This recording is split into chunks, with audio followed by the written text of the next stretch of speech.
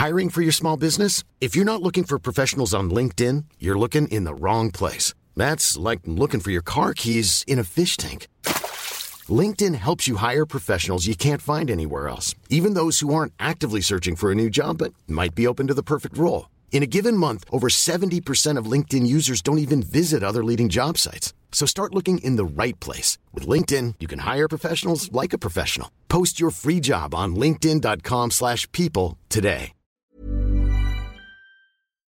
Hi, I'm Molly Jong-Fast, no relationship to Kim Jong-un. I'm a left-wing pundit and a writer at The Atlantic and Vogue. And I'm Andy Levy, former Fox News and CNN HLN guy and current cable news conscientious objector. And I'm producer Jesse Cadden, and I'm here to make sure things don't go too far off the rails. We're here to have fun, smart conversations with the wisest and funniest people in science and media and politics that help make what's happening today clearer. Our world has been turned upside down, and on the new Abnormal, we'll talk about the people who got us into this mess and how we'll hopefully get ourselves out of it. Today we got a really great show for you. Jonathan Cott, who's a former staffer for Joe Manchin, is going to try to help us understand why Joe Manchin is opposing legislation that would help so many of his constituents. Then we're going to talk to NBC News national politics reporter Mark Caputo on what's going on in the, well, I hesitate to say great state of Florida, but he's going to help us understand what's happening there. But first, let's have some fun. Andy Levy. Molly Jong-Fast. Today, of all days, we're going to talk about the hard time that poor Donald Trump has had.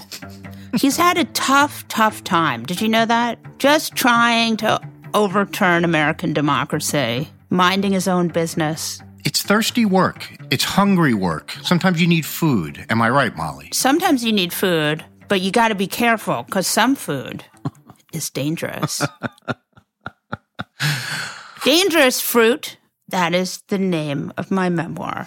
Dangerous fruit, tomatoes, pineapples, and bananas are dangerous weapons that can take a person's life, the former president claimed in a deposition he sat last October. Again, I know I say this every time, but I think that to call these people morons is unfair to morons. There are people who are they're just not smart, and it's just genetic, it's by birth, whatever. And so it's like it's not their fault, and they could be great people, and they could end up being way more successful than, people who have higher intelligence, whatever. It's not the end-all, be-all. So yes, there are people like that. Then there are people like Donald Trump who have been given every advantage in life, and I don't know how to describe this, but yes, I know what you mean. People like Donald Trump should not be lumped in with just like a person who just happens to not have the highest intelligence level in the world. But this is a guy who basically at one of his rallies back in 2016, he said, if you see someone getting ready to throw a tomato, just knock the crap out of them, would you? And in this testimony, he said that he had been told that day that someone was, quote, going to throw fruit. And this put him on high alert. He said, you get hit with fruit, it's very violent stuff. We were on alert for that. It's worse than tomato. It's other things also. But tomato, when they start doing that stuff, it's very dangerous. I wanted people to be ready because we were put on alert. They were going to do fruit. You know, what's amazing about doing fruit is that, no, I'm just kidding. What I think about this is like, what I always find fascinating about Trump is like, you'll read these quotes of his and you realize how sort of deviated from the mainstream he is. Because even people like Ted Cruz or even Josh Hawley, like these people can sort of do a sentence with words in them that isn't so incredibly incoherent. They can pass. Right. Whereas when you see a Trump sentence, like quoted, right, it's always, and that's why, and they were going to do the fruit. Right. And I told them, and they're like these crazy sentences. And it's funny because I write about Trump all the time, and I'm always, I want to use a quote, and the quote is 3 paragraphs long because he's saying, right. And then they come to me, right, the people. And you can't even quote him because you're like, who are the people? Who the hell is he even talking about? There's a whole level of incoherence. And then later he added pineapples and bananas to his list. Smuggling in a pineapple is not the easiest thing, I would imagine. And, Yeah. To be fair, I will say that I would not want to get hit with a pineapple because it's got that pointy stuff. I've never really seen anyone throw bananas as part of a throwing fruit thing because you might accidentally turn it into a boomerang because it's got that shape and it just will come back and hit you in the head. For you kids out there who are going to throw fruit at the former president, don't throw bananas because you never know what could happen. The very dangerous banana. The banana rang is a real thing. Don't make fun of me. I mean, it's not even that heavy. I don't know. I mean, I think we're getting bogged down in the specifics here. And perhaps we should just say that the guy who's the spiritual leader of the Republican Party believes that fruit is a dangerous weapon, and perhaps that's why they won't ever get serious about gun control. Right? I mean, if you're that worried about tomatoes, I guess you just assume that everything is very dangerous and you might as well give everyone guns. The only thing that can stop a bad man with a tomato is a good man with a gun. Right, an AR-15. Yes. Tomato on AR-15 violence. Yes. So, I mean, that may be where we're at. All I can say is that the only person having a worse week than Donald Trump is my Kevin McCarthy. Oh, you're Kevin. My Kevin having a bad week. And you knew it was a bad week when I read in the industry, there are these political industry newsletters. I get them. I read them in the morning. The moment those tapes came out, these were tapes where Kevin McCarthy was saying, like, the crazies in the party are going to start violence, right?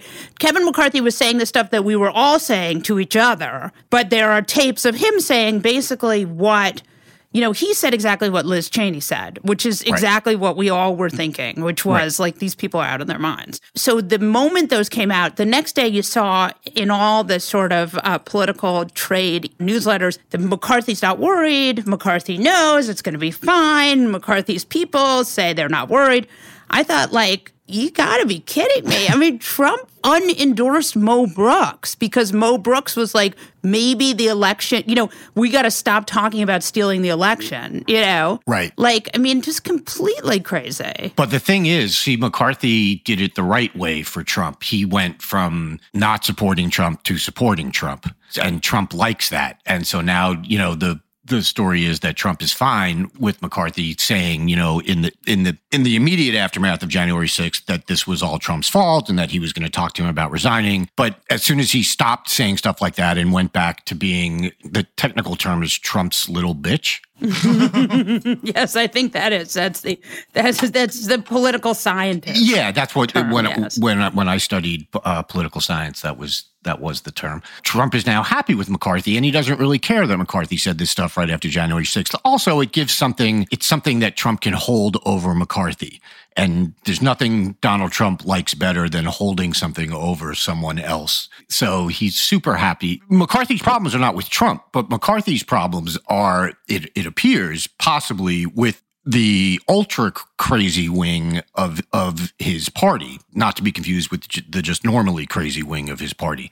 The people like Matt Gaetz and stuff like that, who McCarthy is on tape as saying of Matt Gaetz, he's putting people in jeopardy and stuff like that. And Matt Gaetz is not happy with Kevin McCarthy. And of course, Kevin McCarthy wants to be speaker, assuming the red wave materializes in November. And I don't know. What do you think? Do you think this hurts his chance to be speaker? Because that's really the big question here, right? I think he gets creamed. Everyone keeps saying to me, or at least the stuff I'm reading, McCarthy's going to be fine. McCarthy's going to be fine. This is a party of abject lunatics. Right. And they're not, he's not going to be fine. Like, he's going to be screwed. And I think that they wish that he would be fine. I think that even I sort of wish that he would be fine because the person they put in there is not going to be better. Right. Right. But I don't think he's going to be fine. And I think, like, already you have Matt Gaetz saying, well, We saw Tucker, saying, well, maybe. I mean, they don't want someone, not that McCarthy is so sane or anything like that, but they want someone who's as crazy as they are. And I'll be shocked if McCarthy ends up as speaker. If he does, it will be a miracle for him and possibly I don't know. It's all terrible for us. But I do think what you're going to see if Republicans win back the House, which they're convinced they will, again, who knows? I think what you're going to see is they're going to really, the last few sane Republicans are going to have a really terrible time and wish they had just retired. No, I think you're right. And I agree with you. I think he's in trouble as far as the speakership is concerned. Is that a word or did I make that up? I have no idea. Yes, okay. It is. I think it is. As you pointed out, in addition to Matt Gaetz and some of the other ultra crazies, you've got Tucker Carlson, who is, as we have noted, it's pretty much the boss. Yeah, of the Republican Party. And he's up there saying things about Kevin McCarthy now that like he's a liberal Democratic puppet and he doesn't care about people like you, is what Tucker is telling his audience. So I do think he has a real problem with those people in his own party. The only thing that may save him is the fact that this is where the quid pro quos come in. Like he did nothing to Marjorie Taylor Greene when she spoke at a white nationalist conference. So maybe she returns the favor. Maybe that's what he's counting on. But I tend to agree with you. I think he's in trouble for the speakership. And I also agree with you that there's absolutely no chance that if it's not him, that there's no chance the person will be better. Someone better. I mean, it'll be like Jim Jordan or some lunatic like that. Right. Or someone worse. Yeah, it'll just be an awful person. The thing I actually desperately wanted to talk about, and I haven't had an opportunity to talk about, is this Madison Cawthorn thing. Because basically over the last few days, we've had Madison Cawthorn oppo dump like you can't fucking believe, it's right? unreal. Like we had Politico doing the underwear picture of him. We had the Washington Examiner had a story about him bringing a gun to the airport. This is the second time this has happened. We had basically every outlet, and conservative ones more than liberal ones, have been dumping oppo on Madison Cawthorn 17, 18, 19 days before his primary. Like, what are the odds? Yeah, and don't forget the insider trading stuff, which is, that was the Washington Examiner, yes. I guess, that they right. basically said he did a pump and dump scam or scheme around a Let's Go Brandon coin. And what's first of all, if you're willing to buy a Let's Go Brandon coin, perhaps you deserve what you get. But even beyond that, right? Am I wrong? You're not wrong. You're not wrong at all. But even beyond that, it really shows that if this Republican Party wanted to, they could get rid of Marjorie Taylor Greene. Right. They could get rid of Lauren Boebert.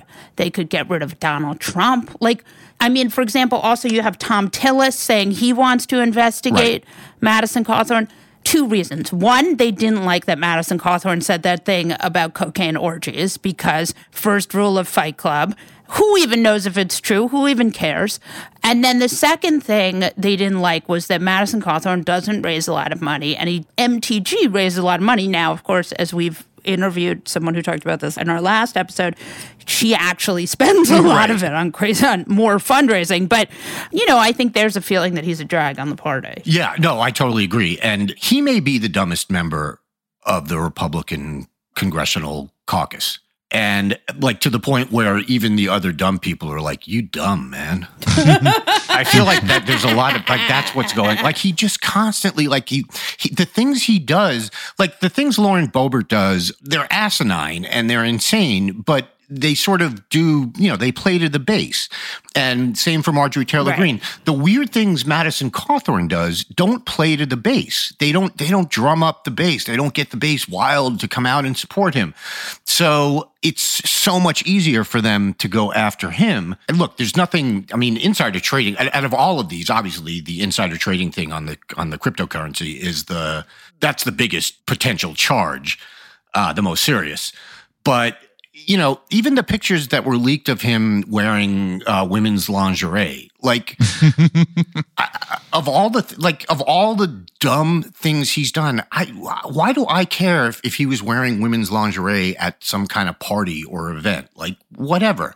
But the fact that that's the level that they're going to get stuff out about him, like you said, Molly, it's just indicative that they could do this for the other people. They don't want to because they see Madison Cawthorn as a drag in a way that they don't, no pun intended with the lingerie. Right. They see him as a drag on the party in a way that they don't see the Boeberts and the MTGs and the Gateses and the people like that. I think you're totally right. Look, they think that they can do better with someone else. This is not, they don't like having a guy who has sexual, harassment allegations. I mean, I think it's important to realize, like, this is a completely craven calculation. Oh, yeah. They're not doing the right thing here. I don't think anyone, if anyone is out there suggesting that they're doing this because it's the right thing to do, they need a team of psychiatric help because they are obviously not doing this because it's the right thing to do because, well, they never do.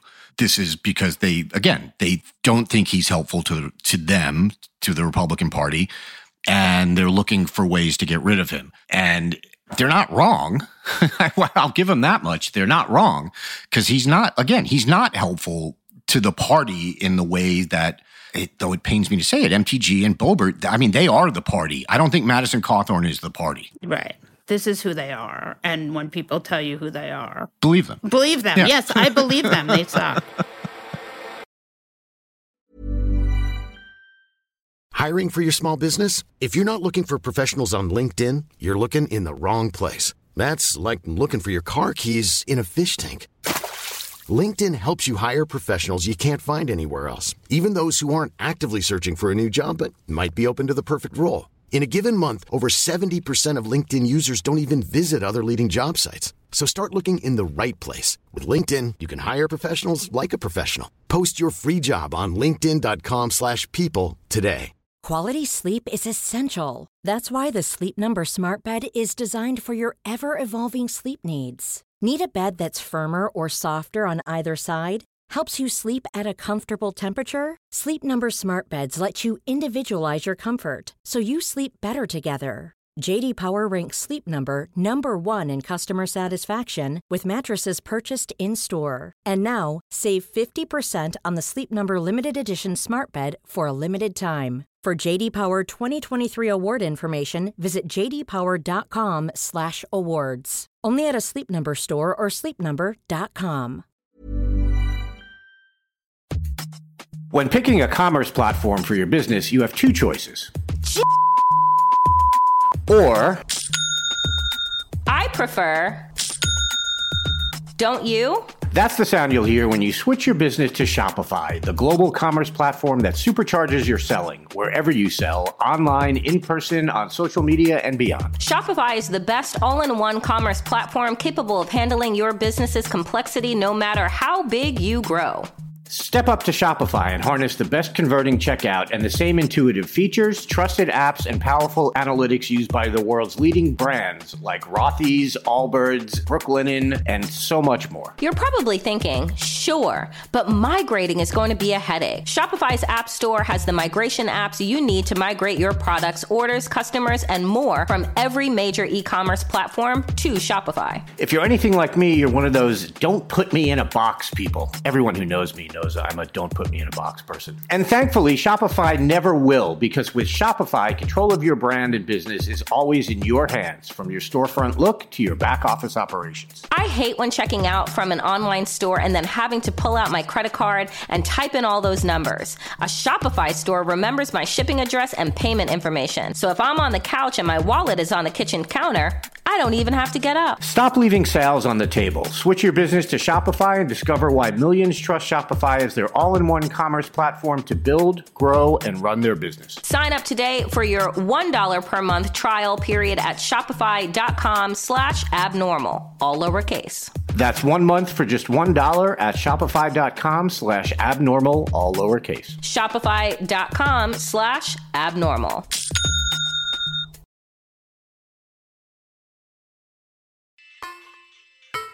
Jonathan Cott is a former staffer for Joe Manchin. Welcome to the new abnormal, Jonathan Cott. Happy to be here. Let's talk about Joe Manchin, shall we? Okay, sure.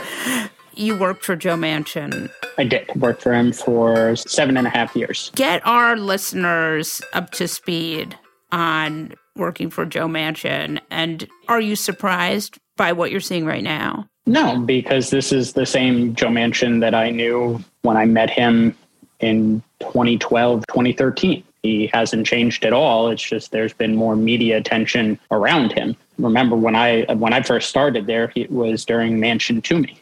So there was a ton of media attention around him for doing something that, most people didn't expect from an A-rated NRA member who came from West Virginia, who famously shot the cap and trade bill in an ad in his run for Senate. He's the exact same person he's always been. It's just he's getting more attention in the last year than I think he had before. I think a lot of people have trouble understanding what the hell he's doing.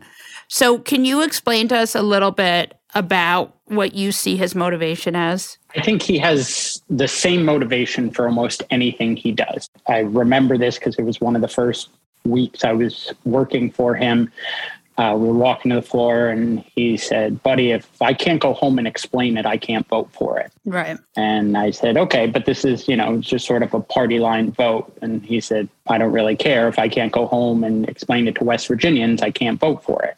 I think I'd been to West Virginia one time before working for him. I'm a Jewish guy who grew up in Brooklyn, about as far away from West Virginia as you can get. And I finally went to West Virginia with him, and he just goes around and talks to everybody. It doesn't matter if he's going grocery shopping, if he's getting gas, if he stops at a Sheetz on the way home, if he's at Tudor's Biscuits getting breakfast, wherever he is, he's just talking to everybody. And I think he just has a better understanding of his state than most people do. And the state is a complicated state.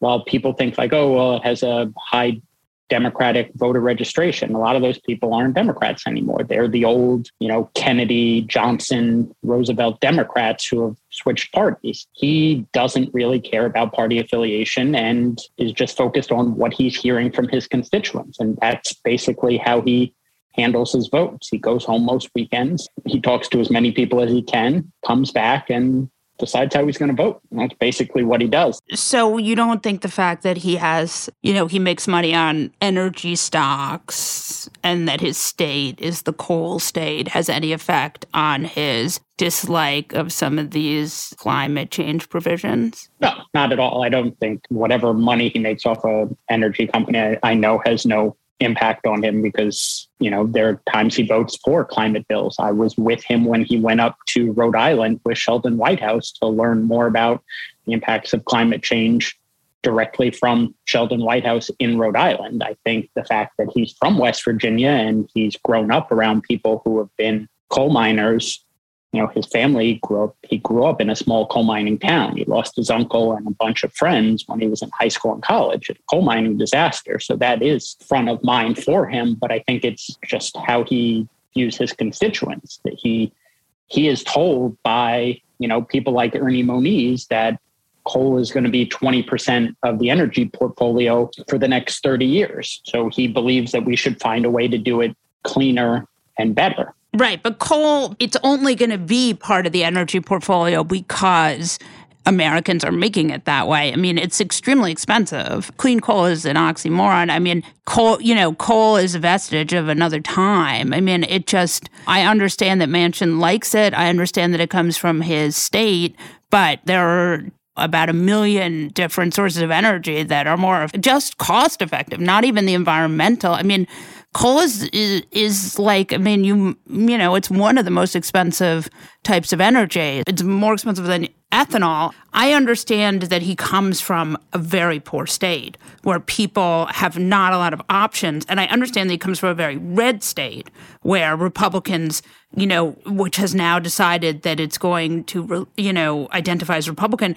But I just don't understand the thinking behind this. Well, I think his thinking is how he's laid it out. We can transition and we can bring on new forms of clean energy, and he's working to do that. And I think you saw a lot of that in the energy bill that he and Lisa Murkowski passed last Congress, and a lot of that was in the infrastructure bill. But he also thinks that we should be spending money on R&D and making sure the technology is there so that when the transition happens, it can happen efficiently and effectively. Even if you got rid of coal right now, like tomorrow we woke up and there were no more, you were not using any coal for energy in this country, you wouldn't be able to replace it with other forms of energy right now. So as he works in the transition period, he thinks that the best way to do that is through R&D investment and in all of the above strategies, so that we're using everything we can, so that, we have the best, we have the cleanest, and then also we can export it to other countries like China, India, who are building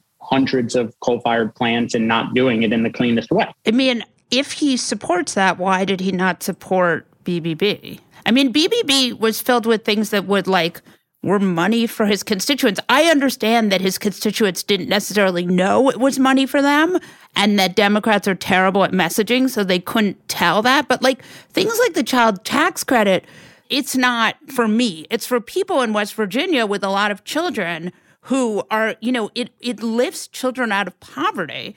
So why would someone who represents such a poor state not support it? I don't understand. I think that was one element of it. And he didn't say he's not supportive of the child care tax credit. He's actually supportive of it. He wants to do it in a more fiscally responsible way. And I think he's trying to work with Susan Collins on that bill specifically, and they can get that done. I think his issue with BBB was there were a lot of things that he didn't feel were necessary that needed to be in there. He was very concerned about what was going to happen with Russia and Ukraine and what was going to happen with inflation. And I would just point out that he's been proven right on those things. No, he has not been proven right on inflation. And in fact, that is one of the things. And I mean, if you see with those numbers today, the economy shrunk because of the cut in government spending. So government spending does not cause inflation. That is absolutely debunked, right? I mean, there are a few things that cause inflation, but I know that Manchin is shopping a line that government spending causes inflation, but we know that the lack of government spending is causing the economy to shrink. So that's actually not true. The other thing I don't understand, again, is if you're from a state that's so poor, where people desperately need these eyeglasses and the insulin and the bridges I don't need insulin. I can afford it. And I live in a blue state. If you represent these people and you're their only shot and you can take children out of poverty, what's the thinking that he's worried that there won't be money for war with Ukraine? I mean, and again, I support what's happening right now, and I think we have to support Ukraine, but I just am wondering, isn't he supposed to serve the people of West Virginia? How is he serving that by rejecting BBB? I think he rejected outright BBB. He rejected the plan that he was presented with at the time. He's still, I think he said it, if not today, some point this week, that he's still open to discussions with the president on how to get it done. He has other concerns. He is concerned about fiscal responsibility. He believes that we're spending too much and that has led to inflation. And there are economists who have told him that and were outspoken on that. I understand that. But I just am curious, if you have a situation like this, Republicans did this enormous tax cut for the wealthiest. I don't quite understand. And he wants to get rid of that. Right. I understand that. And I think that's good. But it strikes me that there is certainly more he could do. I want to pivot for a second, because I think as much as Manchin has probably and very likely killed these climate change provisions that, I don't know if we'll see. I mean, ultimately, he could be the domino that causes uninhabitable Earth, right? I mean, we are just talking about percentages of degrees, right? I mean, he could ultimately be the domino in what he's done with foiling all these climate provisions. But I'm just curious, one of the things that Chuck Schumer said was that he was going to make it so that Manchin had to vote against these climate provisions, which he was happy to do. Does it strike you that Schumer is not effective? It seems like that Mitch McConnell would never do that. He would have the votes. No, I don't think it's that. I would never say Chuck's not effective. I would say that, the majority leader has a very difficult job. He has the narrowest of narrow margins, and he has a caucus that has Kristen Sinema, Joe Manchin, Bernie Sanders, and Elizabeth Warren in it. It's not easy to navigate that. But Elizabeth Warren and Bernie Sanders aren't standing in the way of legislation. Sure, but Joe Manchin is doing what he is sent to the Senate to do, represent his state and his people. He thinks this is the best approach for it. And he is trying to work to get something done. He just didn't think at that time where they were going was the best route. And he had other concerns. I mean, he has still said he's open to talking about it. He's laid out more areas that he wants to focus on. You can understand, right, that like he has a state that is, filled with poor children and he's rejecting the child tax credit. You understand why a lot of people might think that there's more to his inability to deliver for the American people. No, I don't think. I mean, he's not against the child care tax credit. He was against it being in the bill and the way the bill was laid out. He didn't want to see budgetary gimmicks of one program is funded for 3 years, one program is funded for 5 years. We're using this one's 10 years out.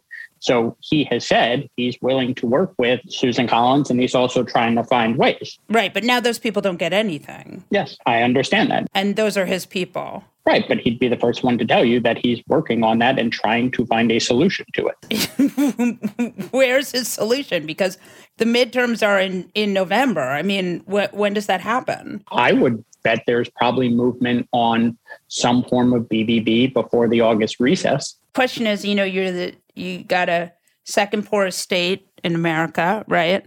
Got a, children in poverty. I'm just having trouble understanding how this works. He is trying to find an answer to that, and he is trying to find a way that the child care tax credit can work. He is trying to find a way to pay for it so that it's not something that we use the child care tax credit and then we wind up having to cut other programs. And he's trying to find a way to do it in a larger package or in a bipartisan way so that they can get it done. And if it gets done for 10 years, then we want to fund it for 10 years. It was part of a larger package. You could say there were other things in that package and people can pick individual items out of that and say, well, what about this? What about this? But you have to look at it in the totality of the bill. Right. There were a lot of things that would benefit poor West Virginians. He may not like them, but they would have benefited the poorest people in America. I mean, the child care stuff. I mean, they're not for affluent people. These are government programs to help people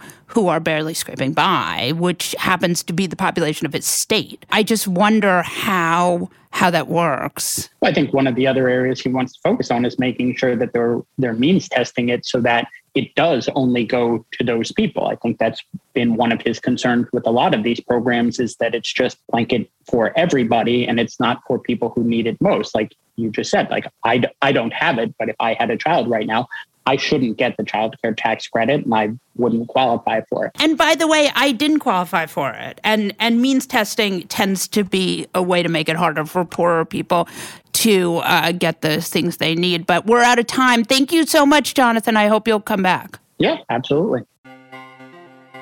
Mark Caputo is a national politics reporter at NBC News. Welcome to the new abnormal, Mark Caputo. Well, thank you. So what the fuck is going on down there? The great state of Florida. Yeah, Florida's being Florida, but Florida's also getting a lot more conservative. I think Donald Trump's win here in 2016 and conservative are a lot more Trumpy, maybe we should say.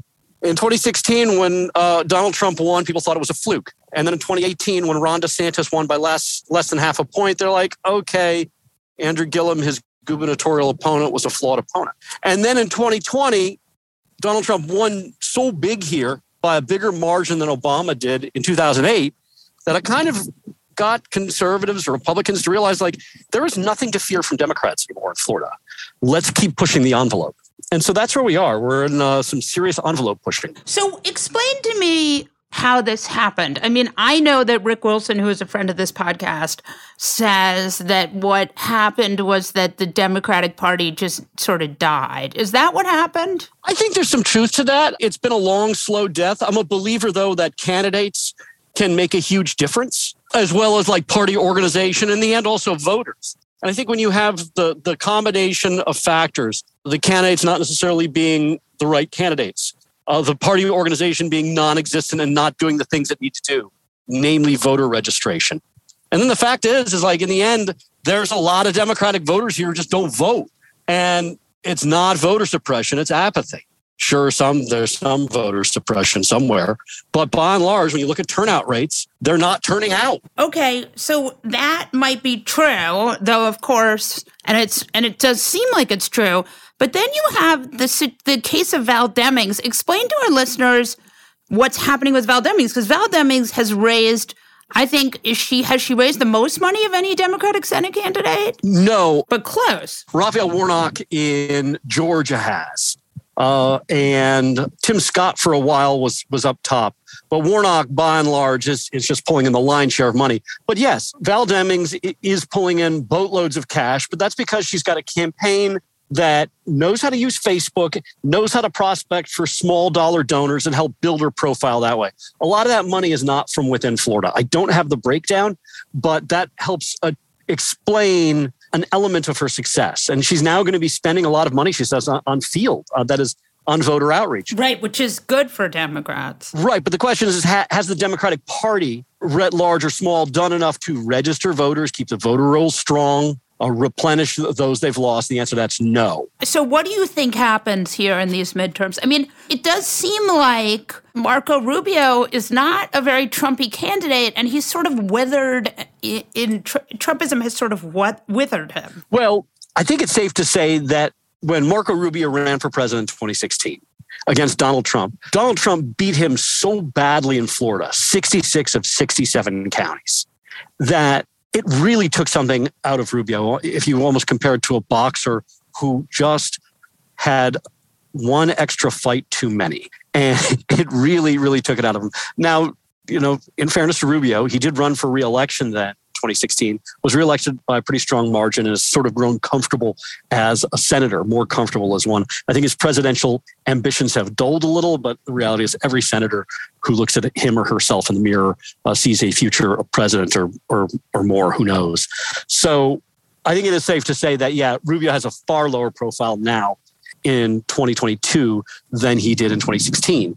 That having been said, the polling looks pretty good for him. I mean, his favorability ratings are pretty good. And the Democratic Party is still in a state of shambles in Florida.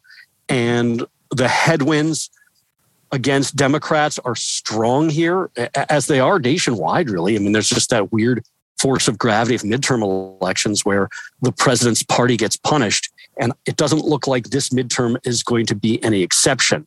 I don't want to forecast a Florida election before it occurs, but it is safe to say it's going to be a really tough year for Val Demings, and perhaps an even tougher year in the gubernatorial ranks, because Ron DeSantis is very popular. Why is Ron DeSantis so popular? A lot of people like him. Maybe that's redundant. I should rephrase. Just explain to me, because it seems like I'd love to know what they like about him. What they like about Ron DeSantis is his authenticity.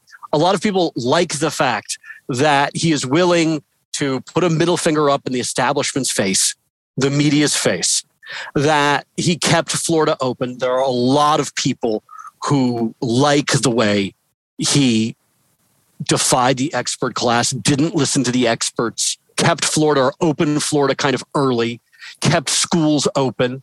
And while Florida's death rate is kind of middling now, this is a guess of mine, but it's kind of on information and belief in talking to people. People don't blame DeSantis as much for the deaths from COVID as they do COVID. And now Florida, before vaccines, was actually doing relatively well in the nation as far as death rate. After vaccines, Florida actually did worse. Some of that could be attributed, and a lot of folks have done so, to DeSantis' messaging. I wouldn't call it anti-vax, but it sure as heck wasn't pro-vax toward the end, or kind of midsummer of last year.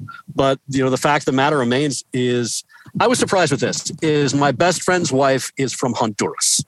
And she in 2012 became a U.S. citizen in part to vote against Mitt Romney because she hated his anti-immigrant stance and language he was using. And she, is or was an immigrant. Fast forward a number of years, last year I remember talking to her, and she's like, you know what? I kind of like DeSantis. Now, if you've got an immigrant Latina saying that about Ron DeSantis, that's kind of your one-woman focus group to give you an idea of what sort of broad support he has in the state. Okay, so what could Democrats do, you think, to turn it around? Well, number one, get a time machine. Thank you. Yeah. Go back in time and do your Get a job. time machine. Do what Barack Obama did and the operation under him and register voters. Well, the fact is that we are a growing state. And there are lots of people moving in and out. Those voter registration drives that were very successful for Obama in 2008 and 2012 just disappeared, and they didn't do the work. The other thing that Democrats in the state have a problem with, which really became manifest in 2020, is with the Latino electorates, plural, in South Florida. What I mean by that, it's not just Cuban Americans, it's Colombian Americans, it's Venezuelan Americans, it's Nicaraguan Americans. They do not like the modern progressive movement as embodied in Bernie Sanders and in Alexandria Ocasio-Cortez. I cannot understate how much damage it has caused Democrats to have had them as faces of the party when they have used the word socialist in a positive way. If you say socialist to someone whose family escaped socialism or leftist violence in Cuba, Colombia, Nicaragua, El Salvador, Venezuela, you've got a problem. And they have a problem. So to give you an idea, Miami-Dade County, where I live, is the largest county, the most populous county in Florida. More than 50% of the residents here were born in another country. It is overwhelmingly Hispanic. And in 2016, Hillary Clinton won Miami-Dade County by 29 percentage points, almost 30 percentage points. In 2020, Biden won it by only 7 percentage points. The toll of the view of a lot of Latino voters that the Democratic Party is too socialist, that, progresiva is not a positive word for them, really came into play, and Democrats really paid the price. And I'm not sure how fixable it is this election. So what do you think they should be doing in the long term? Well, again, registering voters. The Democratic Party in the state, and you're seeing in other places nationwide, is also having a problem hemorrhaging white voters. Like more and more white voters, more and more often, are voting Republican. And 63% of the voters in Florida are white. So if a Republican candidate carries more than 60% of the white vote and then starts doing better with, let's say, 40% of the Latino vote, the Latinos are about 17% of the registered voters in Florida, that is a toxic combination for Democrats to deal with. That is the sweet spot for Republicans. So find a way to appeal more to white voters. How to do that, I don't know. That's a fraught conversation to have, but it is what it is. What is Democrats' path back? Money, organization, and candidates. If you look in 2020, Val Demings looks like a pretty attractive candidate in the state, but I'm not sure the money and the organization are there with her. If this were a different environment, like in 2018, when it was really a coin toss election, now we're talking. But, at least in the short term, I don't see how that happens. The Democratic Party's chairman certainly hasn't been doing as much as a lot of people hoped he would. So that you might see a turnover at the top of the party chairmanship where someone actually says, okay, we're actually going to try to reorient this party toward getting back to basics, registering, communicating with voters, and then, maybe sort of finding a way to have a farm system that's going to produce better candidates on the whole. I'm not saying the candidates currently are bad, but, when you look globally at the state, Obama did well at the top of the ticket. He won twice, 2008, 2012 in Florida, but otherwise we've been a pretty red state for quite some time. It's interesting. Thank you so much for joining us. I hope you'll come back. Great. I appreciate it. Andy Levy. Molly Jongfast. Who's your fuck that guy? My fuck that guy is a bunch of people, and it's a little thing that's been happening on Twitter. So please, to our listeners who aren't on Twitter, i.e. the smart ones, bear with me for a second. So there's this organization called the Trevor Project, which is like the largest LGBTQ plus suicide prevention and crisis intervention hotline organization, whatever you want to call it. They do great work. They literally save lives. So obviously what we've got going on now with Florida, with the Don't Say Gay and everything like that, is anything now that is in service of gay or queer or trans youth. If you do anything to try to help these people, you are called a groomer. Some guy tweeted he was very upset that the Trevor Project has a way for children to talk to counselors that sort of, sidesteps the parents. It's obviously for kids who cannot talk to their parents about the fact that they think they might be gay or they might be trans or whatever. And either their parents are just unmitigated assholes, or they just don't have that kind of relationship with their parents.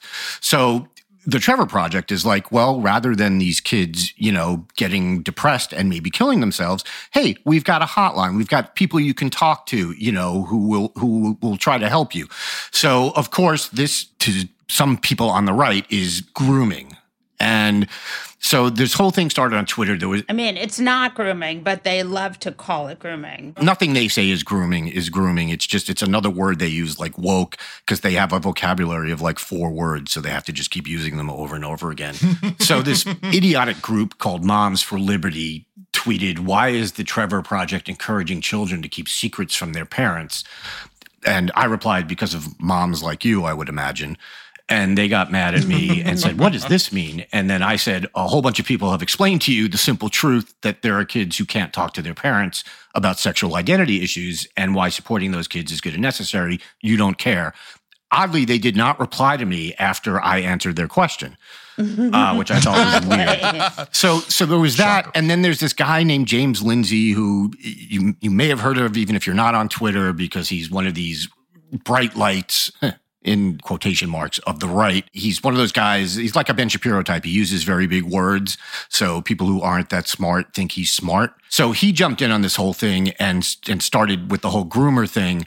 And this became a whole big thing on Twitter. So those people are my fuck that guy. But I want to point out the good that came out of this is that someone said, hey, I'm going to donate to the Trevor Project. And they have, when you donate, they have a place you can donate in honor of someone. And they put in honor of James Lindsay. And this became a thing. And other people, including me, I'll say, started doing it and just sort of adding to a Twitter thread. And there's now like thousands of dollars have been donated to the Trevor Project in honor of James Lindsay, which is absolutely fantastic. So at least some good came out of this. But still, fuck these guys. Like they do not care about kids. They don't care if kids are going to die. And they run around saying everything they do is for the children. And this is just 100% proof that nothing they do is for the children and that they don't care if children die. So fuck them. Honestly, fuck them straight to hell, Molly. Excellent. Who is your fuck that guy? My fuck that guy is a little governor in the state of Florida. His name is Ron DeSantis. He thinks that someday he's going to be president, and maybe he is. And when he is, someone will have to get me out of Gitmo. I don't know. I'm just saying the guy is just absolutely beyond the pale, and he's continually putting his constituents last and his presidential ambitions first. And for that, he gets a hearty fuck you from me. Amen to that. That's right. On that note, we'll wrap this episode of The New Abnormal from the Daily Beast. In future episodes, we'll be talking to smart folks from the Daily Beast and beyond, from media, culture, politics, and science, who will help us understand what's happening to our country and the world. We hope you'll subscribe to us on your favorite podcast app and share the show on social media. Thanks so much for listening, and we'll see you again on the next episode.